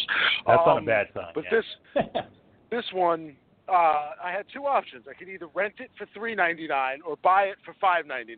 So I was like, you know what? I'm going to purchase Mary Hatchet rather than just rent it because, this is something that I could probably put on again just as background noise to go to bed to. Yeah, I can see that. It's definitely a good background type of movie where you don't have to pay attention to it. You can just let it lull you to sleep like I did many times watching this. But you do have the fact of the matter is you have Danielle Harris running around in a schoolgirl outfit the entire movie. Which, fuck yeah. Not just that, dude. Not just that. The tall boots. The tall boots. Oh, yeah. The boots. That clack on the fucking floor. Oh, I loved it. Yeah. Right there. That makes it worth the price of admission. Right there. Boom. She looks phenomenal in this movie. She looks great. I love you have the one fucking nerdy guy who's trying to hook up the black chick at the party, and then when he finally has it happen, I don't remember. Why she got to be the black chick? Because I couldn't remember her name. That's what I'm saying. I don't remember any of these fucking character names, like the fucking nerdy guy. You were the one that said you went to IMDb to find the names. You always know the names. I could always count on you for the names. Her name was Jen, all right? And she was the one with the one chick, the chick's friend. You have to identify her by her color, man. What's up? No. Gibbs and we're gonna talk about the fucking nerd. Okay, and we're going to talk about Jen, and we're going to talk about that fat booty, and we're going to talk about them bright pink boy shorts. Because, of course you liked her. Gonna go you liked that hot chocolate monkey. You were all excited about that. I knew you were. Man, like, that's the third part of the movie. When that shit happened, I was like, live your best life, boy. Yeah, you hit that shit. I'm a found guy. But he didn't, I'm gonna take that dog. She's spooning him afterwards, so he didn't do it. Even though the Foley artist was having a great time when she was going down on him because I had headphones on when I was watching this movie, and it fucking sounded like somebody chugging a fucking 2-liter bottle of soda. Like, I was like, what is that sound? I'm like, oh, my God, that's the sound that they use for the blowjob. This, like, gulping sound, like somebody's chugging a soda. Yeah, but on the flip side, it was like listening to Goofy laughing in slow motion. All right, but the fact that they gave it a sound, all right, means, she knew what she was fucking doing. He was fucking losing his fucking mind with his little princess pillow over his head. I don't care. I was right there with him, man. I was like, you do what you need to do, kid. When my cousin got out of prison. Oh, I loved it. When my cousin got out of prison the one time, right? Me and him, we got together. We were hanging out, and I was like, oh, listen, Lou, I'm gonna get you a hooker, so that this way, you can get some of your pent up energy out. You've been in for fucking however many years you've been in, and he's like, oh yeah, fucking awesome, let's do it. This is back during our lunch breaks where we would take him at the Days Inn in Asbury or Tom's River and that kind of deal. So anyway, so his whole big point was, man, we got to get this specific type of chick. Because, dude, he goes, I'm going to tell you right now, dude, you'll never have your dick sucked like this ever again. They're like fucking animals, Keith. They hoover you down. They're like vacuum cleaners, So me being the wonderful person that I am, was going to allow him to go first, being that, again, he needed it more than I did at the time. Yeah. Except here was the problem. Being that I was the one paying, I had to go, to the door with the person and everything and deal with it, which she would not allow me to leave just in the case that I could possibly be a police officer. So now her initial question was, well, I'm going to charge you extra if you're going to sit in the corner, which I was like, yeah, that ain't fucking happening, thank you. So instead, what did I get to do? I got to sit in the bathroom, while my cousin did his business with this chick. And then, and then I got sloppy seconds on this one, and I wasn't impressed, I'll be honest with you. She wasn't anything great. She definitely didn't make sound effects like that. No, but Jen did, and that's why, she rocked that little white boy's ass until he had to climb back in the bed with her afterwards, because there's spooky shit going on outside. People are starting to get taken out of this party. Yeah. Like, thank fucking God, because when the fuck was this gore going to happen? Like, at least when the couple was having sex in bed and the one guy gets fucking obliterated with the scissors to the head, I was like, okay, we're having fun. A bit of the blood stuff, we're getting into it. And then they just fucking start just throwing bodies at us. And I was like, yeah, because there's 20 minutes left. So, like, we got to fucking, let's wrap this story up, people. Because we have to get to the point. Because, like, the two people outside, they can't get into the party. They take the air out of the tires, and, like, that's going to be our fucking prank. Fuck them, like, because they won't let us into their party. And then you have the weird Tyler Bean fucking lookalike in this movie. I can't remember his name, if it was Eric or whatever, but he reminded me of Tyler Bean with his fucking snow hat on. And he's getting drunk and seeing Alyssa, played by Daniel Harris, in the bathroom. He's like, hey, don't worry, babe. See you downstairs. Tyler cool. Labine from... That's who he reminded me of, that guy. He reminded me like a young Tyler Labine. Like, with his snow hat and his scarf, which was an obvious nod to Happy Birthday to Me, which, is a flash movie from the 80s. But it was another one, which I got, which is fun. But, yeah, just when shit goes down, and these people start finding these fucking bodies over the house, I love the fact that the one guy fucking has to repeat over and over again, shit, he's dead. Shit, that guy and that girl is dead. We need to get to the car. Like, it was just really bad ADR work where, like, you could tell he wasn't saying anything, but yet you could hear him say, but they're dead. We need to go. Both of them are dead. This is a nod probably to all of your Giallo films. You know what I mean? Since this is so filled with references and nods to everything. I wouldn't be surprised. Probably them filming it in other people's languages and then just dubbing whatever they have to over it. I would believe that. And that was the role of Alex, played by Nate Dushku, brother of Eliza Dushku. Eliza Dushku's brother. Yeah, and it's just, I did not like him in this movie. He was just so fucking vanilla, just boring as hell. And it's like, he's supposed to be our hero of this movie, and I was just not feeling it, man. Not at all. Yeah, I don't know. I mean, yeah. Oh, go ahead. Go ahead, Gould. No, I wasn't going to say anything. I was letting you go.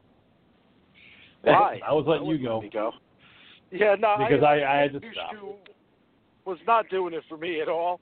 I was actually hoping that it would be the freshman kid that would kind of be our hero character, who I kind of don't even remember his name, to be honest with you. Gibbs. Yeah, the guy that scored with Jen? Gibbs, yeah. Yeah, that was him. Yeah. But I've seen him in something else, and I can't think of what it is. So. He has one of those faces. I've probably seen something else that he's been in. I'm looking at his IMDb right now, and I've never fucking seen anything with this kid. So, yep. He's only movie. He's only been in 3 things. He's got one of those faces. But luckily, we have Graveyard Gus that's going to take him over to the King Psychiatric Hospital to meld the baby and Mary Hatchet once and for all. But, of course, Jen's like, well, I'm not going because he's a fucking creep. Well, get in the fucking truck. No. Get in the truck. No. Well, you can fucking stay here. Okay. Let's get in the fucking truck, dude. But on the flip side, she's showing sense here because she goes, okay, all this crazy shit's going on, and then he just shows up. What if she's with the then I would have left. I would have been like, suck it. Again, I'm leaving. It's fucking Graveyard Gus is innocent. He just wants to fucking drive around and get drunk. That's all he wants to do. I mean, it's just whatever. He just wants to drink and drive. Leave him alone. Come on. There's nothing wrong with that. He's not hitting anybody. He's not hurting anybody. Right. He's got that grandma's fucking hooch. Like, that's just not good for anybody else. But when they escape to Kings Park and they discover that the body is not in the casket, it's like, oh, shit. So let's go fucking investigate some files while you two wait outside. Just give us a call if anybody's coming. Like, caw, some fucking sign that some guard's coming and we need to get out of here because we're going to go fucking look at files. Yes, the intense file sequence. Jeez. Looking up Mary Hatchet's background. Nope, that's not it. It's important. Nope, that's not it. Because you have to have the Halloween 2 twist. But Dr. Loomis, there was a sealed file you didn't know about. Michael Myers is Laurie Strode's brother. Dear God, he's so evil. Yeah, Mary Hatchet, it's like, that chick that she gave birth to, it's not actually dead like the doctors told her. It's actually Alyssa. Have fun. Wait, what? How's that fucking possible? Yeah. Oh, no. She got her period a whole bunch and then just went fucking crazy and killed people. Which, of course, is like that again, like I said, this had better writing. Like, I'm sorry, but one, you hired Danielle Harris to be in your movie. You know, if Bill Moseley isn't the villain, it's going to be Danielle Harris because she's the fucking highest paid person in your film. Two, Who do you think got paid more, Harris or Moseley? Harris. Moseley. Yeah, you think Moseley? Yeah, maybe Moseley. Yeah, Moseley had less screen time. Moseley has more of a background. He's got a steeper history. Yeah, this is true. Yeah, maybe they got paid equally. Who knows? But regardless, every time murders are going on, Harris is nowhere to be seen at any point. You know, it's not like she was in a room when somebody was getting killed. They purposefully make her disappear every time. Like, this is just one of those films where it's like I'm sitting there the whole time. Like, I was hoping they'd surprise me, hoping that they would be like, oh, Jen, isn't that your last name? Or something to that effect, you know, where it was like, it like came out of left field, you know? But no, of course not. It's like as obvious. And again, though, you know, look, I'm not going to complain. I'm going to end up watching this again on mute because once we get Alyssa in the hospital going buck wild, running around in a schoolgirl outfit, fucking people up, yeah, I'm in. I'm all for it. She's too hot. It was great. It was fucking beautiful. Like, when the one guy outside of the truck with his girlfriend, when he gets his fucking head smashed off, I was like, okay, that's fucking great. I love the effect. Very cool to see. What I didn't like was the unspooling of the one girl's fucking intestines out of her back. This guy saw Friday the 13th Part 4. No, he saw Friday the 13th Part 4, and he saw that girl in the raft, and he's like, do that. Fucking look both shocked and worried at the same time and go, fucking as loud as you can as your fucking guts are being unspooled. I just didn't like the effect because it just looked too fake. Like, it's way too fake for this fucking movie. That had otherwise impressed me with their effects. This one was just like, wow. That particular scene I didn't like just because it also looked like it was filmed completely different than everything else in the movie. Yeah. It looked like it was filmed with like it was a test shot. It was filmed with lesser light. Yeah, I thought the quality looked lower. The light was way brighter than everything else in the movie. You nailed it, King. It looked like something of, a test shot for special effects, not the finished product. Well, again, this is a $3 million budget. As far as what the listing says on Wikipedia, they had $3 million. So, where I'm hoping that the majority of it went towards the special effects because that's what looks great. But I'm sure a lot of it also went towards Harris and Moseley. Yeah, and it's just otherwise the effects are great. It's just this particular one, with the garden rake spooling, the intestines like spaghetti on a fork, it could have worked a lot better, but it didn't. You could see that they weren't attached to anything when she was writhing on the ground. I was like, it's the best we got. Okay.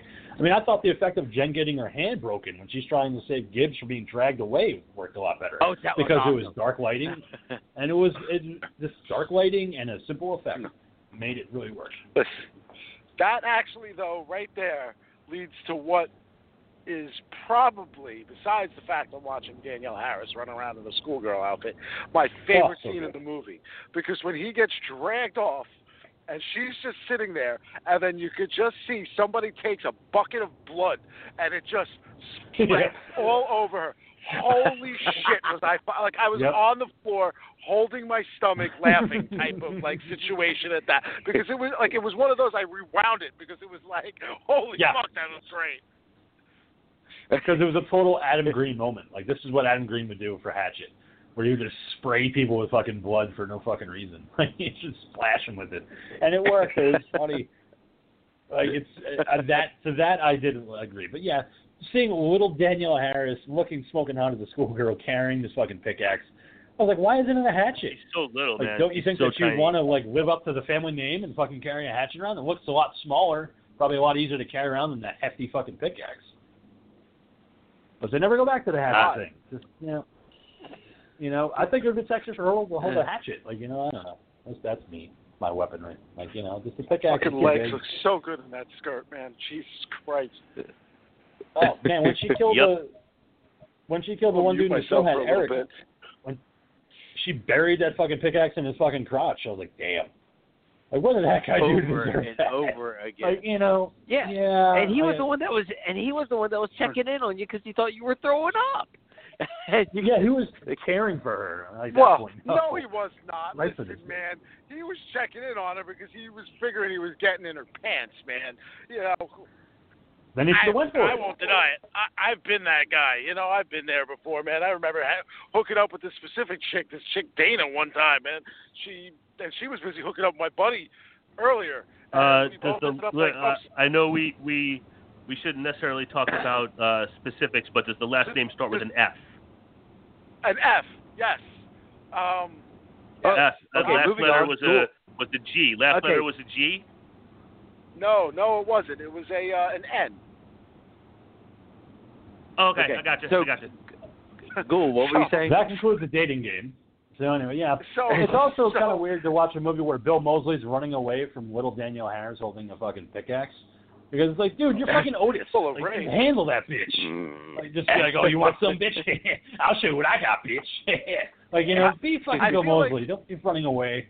I feel like Harris's beating of the guy's crotch had everything to do with, like, her pent-up angst and anger at all the fucking fanboys that, like, line up and, like, probably, you know, whatever. I know people who've had marvelous experiences with Danielle Harris live. I've met her, anything all that great. She seemed kind of in a bad mood that day. So, but she also had a puss the entire time she was there at the con. Maybe she was on the rack that day. When I came to New Jersey and went to the con with the Ghoul, her station was not far from where we were set up. Didn't really like interact with her there, but when I left the con and went to the airport at Newark, like flights, you know, both Alaska and United flying to California usually sometimes fly out of the same gate. I was at the airport getting ready to leave. I had like about an hour to kill. I was walking around the gate and like turned a corner, and we like almost walked like smack right into each other. Where like we were both like, oh, excuse me, you know, like we literally almost collided. And then you guys took a romantic moment. Talked a while. No, it wasn't at all. But I unfortunately, but you know, I just like, oh, you were at the con. Like I'm at the con too, and she was like, yeah, and like you know, we had like just a quick chat, you know, and I was like. You know, my buddies had a table. You know, they have a table set up selling jewelry. We were not far from where you were at. I hope you had a good con, and I hope you did too. And she's like, I'm heading back to LA. I'm heading back to San Francisco. Blah blah blah. But we had like a totally like personable chat. You know, it was like completely like innocuous. It was but you know she was like fine. I can see how sometimes she might different ways she might come off like at conventions, especially with who she is and like how guys are probably drooling all over her all day. Did you share Danielle, do you like pizza? I like pizza. Oh, you're so nice. Let's go over here and talk. I like Santa. You want to go to the airport and you want to go to the bathroom and do a quick Blumkin before flight? Well, you know, I was going to turn you down, but you were so nice. Did you ever see the first episode of 6 Feet Under? Personally, yeah, I don't remember. No, I'm sure it wasn't good. Cool. Do you know what I'm talking about? Cool. Do you remember what I'm talking about? I believe I do. Yeah, I'm good on that. But yeah, no, I don't know. I met Danielle Harris back in 2005, and this was before she was in Rob Zombie's Halloween, before she had a resurgence of her career. So yeah, she was like, hey man, like it was cool. Like there was hardly anybody talking to her. So I was like, it was great to meet her back then. And yeah, of course, me, my fucking giant ass in the fucking photo where she's like 3 feet tall. I'm just towering over her. It's just an embarrassing photo, but I do have it. I got a friend that one of these days. But yeah, and Tom Savini too, another guy, fucking sweetheart to meet. Then fucking Ghoul meets him. He's like, yeah, whatever. Your fucking questions are stupid. Moving on. I was like, wow. I was like, what the fuck is wrong with Tom Savini today? I was like, he's always been nice. Not that day. But yeah, with these people being taken out, we have to get to the fight between Alex and Alyssa, the final showdown, if you will.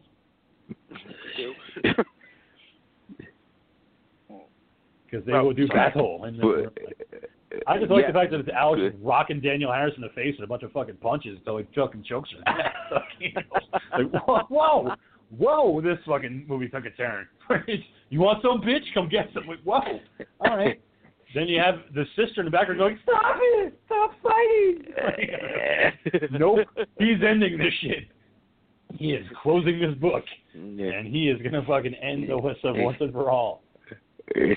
Yeah, and it threw me off that they actually did this for the ending of the character, that they went through and just gave it a quick, simple death. No, or poof or explosion or anything. Just, just choke a bitch. Yes, well, here's the thing, though. Here's where I'm watching and I'm waiting for Lainey to then join in and be that she was with Alyssa this whole time. Because remember, they were roommates. Oh, okay. Yeah. It would have been Improving a nice the movie twist. as it is. Oh, it turned out that, they were twins. Or it turned out that, she revealed all of this stuff to her, and Lainey hates all the male chauvinism and all that stuff. Like, the movie feels like, at times, like, again, if we were to take this, like we said before, if Adam Green directed this would be done this way. If this was a Saskia Sister movie or a Trisket Risk movie or something like that, this would be like a female statement.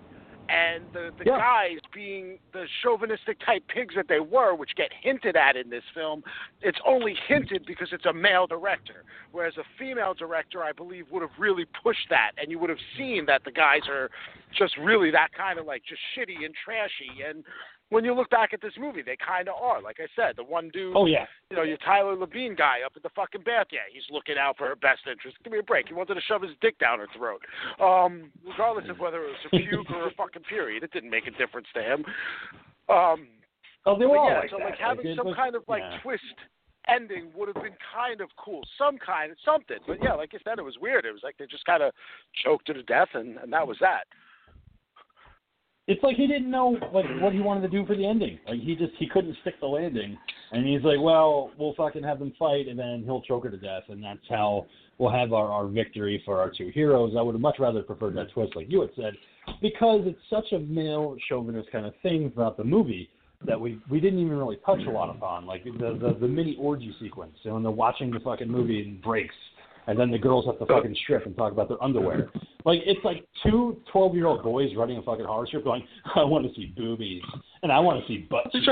What if we did the same thing in this movie? But this what if we showed also both butt cheeks and titties? Man. This was also high school parties, though. That was the thing, So I don't want to fault it too bad because it's, on the one side, yes, we're watching it in a movie, but two, is it being somewhat authentic to a degree? I remember plenty of high school parties in which, or at least, small gathering parties like this, in which, shit would get hot and heavy, man. I remember 69 and a chick, and my one buddy was right in the fucking bed next to me, He, like, looked over, there's my fucking ass, like, hanging in his face. All I heard about for, like, the next week, Yeah, but, I mean, you're right about that. I mean, I've been to a couple parties with a bunch of goths and punks, and we really fucking turned it on too. But it just seemed too childish in this movie. Like there's something, maybe just because I'm older and I'm looking at it from that perspective, it just came off as childish, like kind of immature. Where it's like, oh, do you like boy shorts better or thongs? I don't know. Maybe I still want to go to these parties. That's our difference right there. I still want to be at these parties, man. Yeah.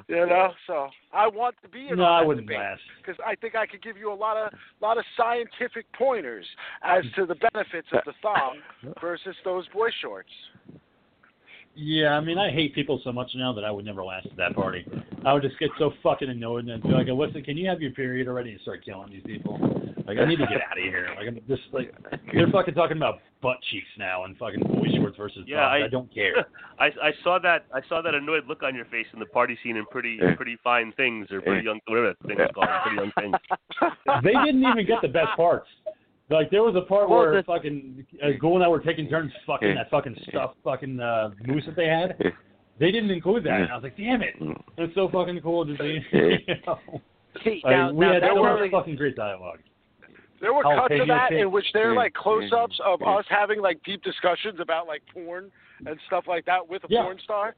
Like at the same, like it's just all going on. But I mean, I guess stuff that ended up on the floor. Yeah. All cut out. It's unfortunate. The king was upset though because it's the young girls talking about their underwear. All right, see, if you would sit there and put them like at a senior center where it's a bunch of old ladies playing pinochle and they're talking about their garter belts and shit like that, and the control top pantyhose. Oh, King would have been all over that. Yes. They could have told me about what it was like in the 40s when they gave Charlie Chaplin fucking blowjobs. And like, fucking nice. Like, that's what I want to fucking hear. Who was thinking about my STD from the silent film era? Should have worn a condom. Yeah, like I want to hear those stories. I don't want to hear about fucking taut 18-year-olds going, "Do you like boobies or butts?" Like, no, I You don't. were have a dirty old whore. What do you mean, were?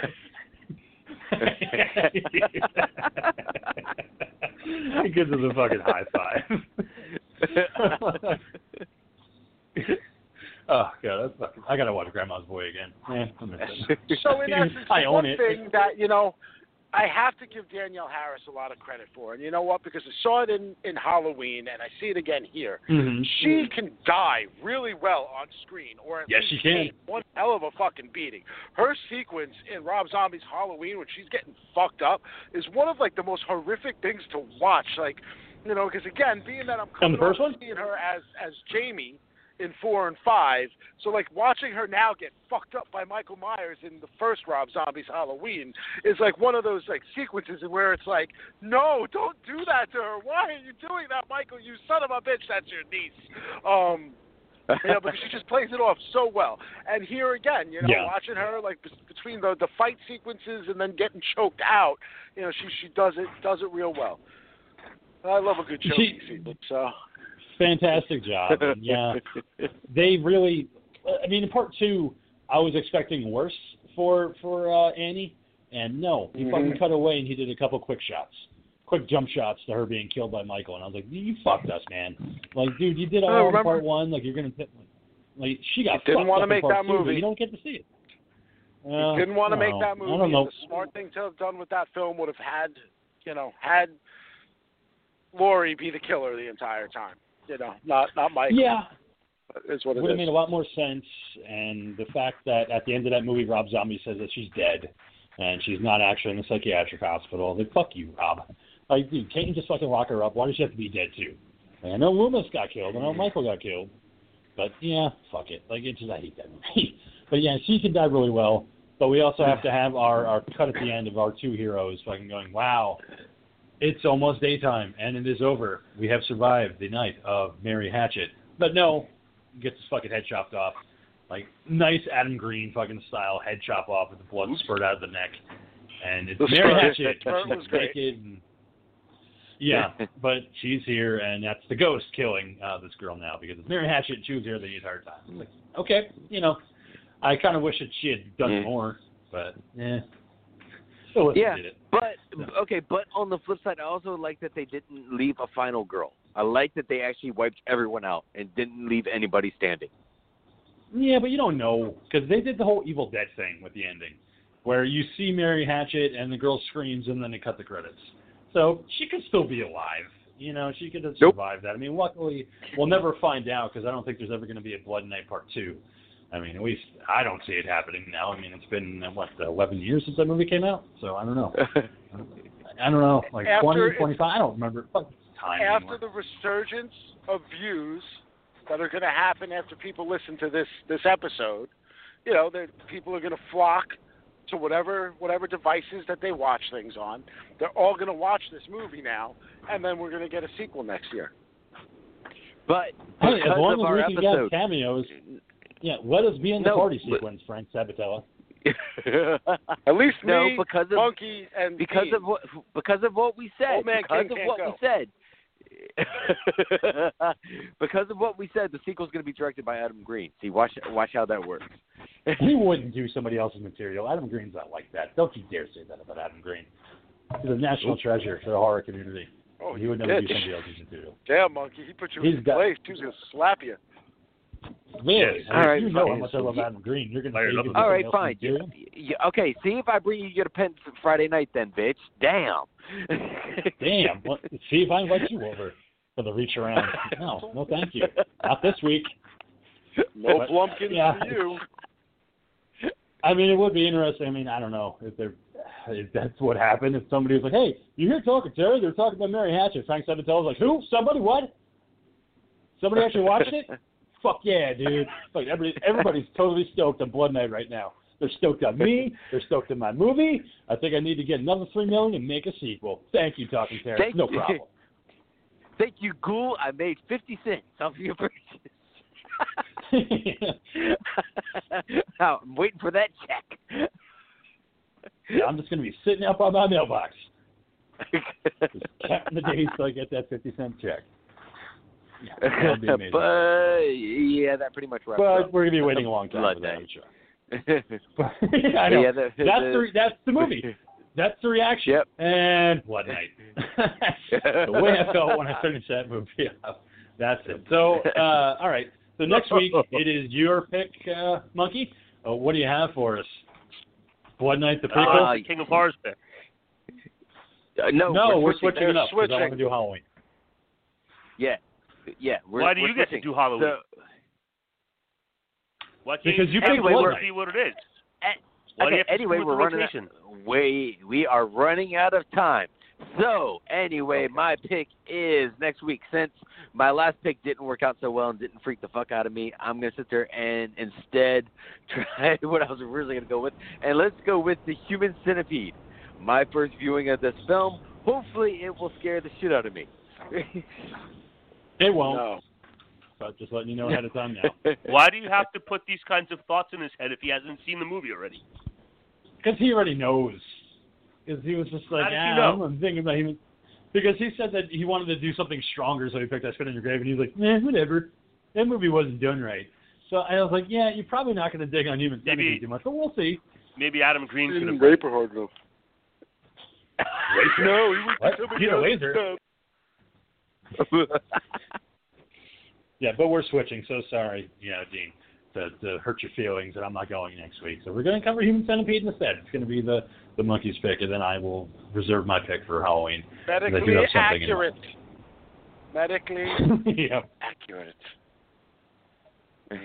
My head. All right, so anyway, we will head. talk to you next week. Monkey, thank you so much for joining us. Thank you so much for joining us. We'll talk to you next week, Monkey. Yeah, thanks for listening tonight. Look at this guy over here. All right. And let it come in your ear. Good night, everybody. All right, and so much for you, Dean. Thank you so much for joining us, and with your pick of Blood Night. Thank you. We'll talk to you next week. Yes, I'm always thrilled when I can provide my selection of cinematic masterpieces for our enjoyment. I had fun. Thank you. All right. So, Ghoul, as we close out, want to hit us with a plug? Hey, listen, Christmas, Thanksgiving, New Year's, are all around the corner right now. So head on over to Etsy, all in one word in the search bar, Bonfire Bead Designs. There you're going to find all kinds of handcrafted jewelry, gemstones, bracelets, necklaces, pendants, you name it, it's on there. You're going to find something for your significant other, your friends, your family. Just go take a look. You make the Ghoul Girl happy. She loves making this stuff. She loves selling this stuff. She loves knowing that her pieces that she so carefully crafts are getting worn and appreciated by other people. Because everything that she makes it as if she would be wearing it herself. Believe me, I've watched as she sent these things out at times with tears in her eyes because she loves certain pieces so much, but she knows that she has to send them away like bastard children. So again, get on over at Etsy, all one word, Bonfire Bead Designs. Besides that, stay scared. Stay scared. Awesome. And as always, I'm your old pal, the King of Horror, Andy G, saying keep America strong, watch horror movies, hail Satan, hail Odorous, hail yourselves, and hey guys, if you're having a Blumpkin this weekend, you can thank us later. See you next week. Adam Green.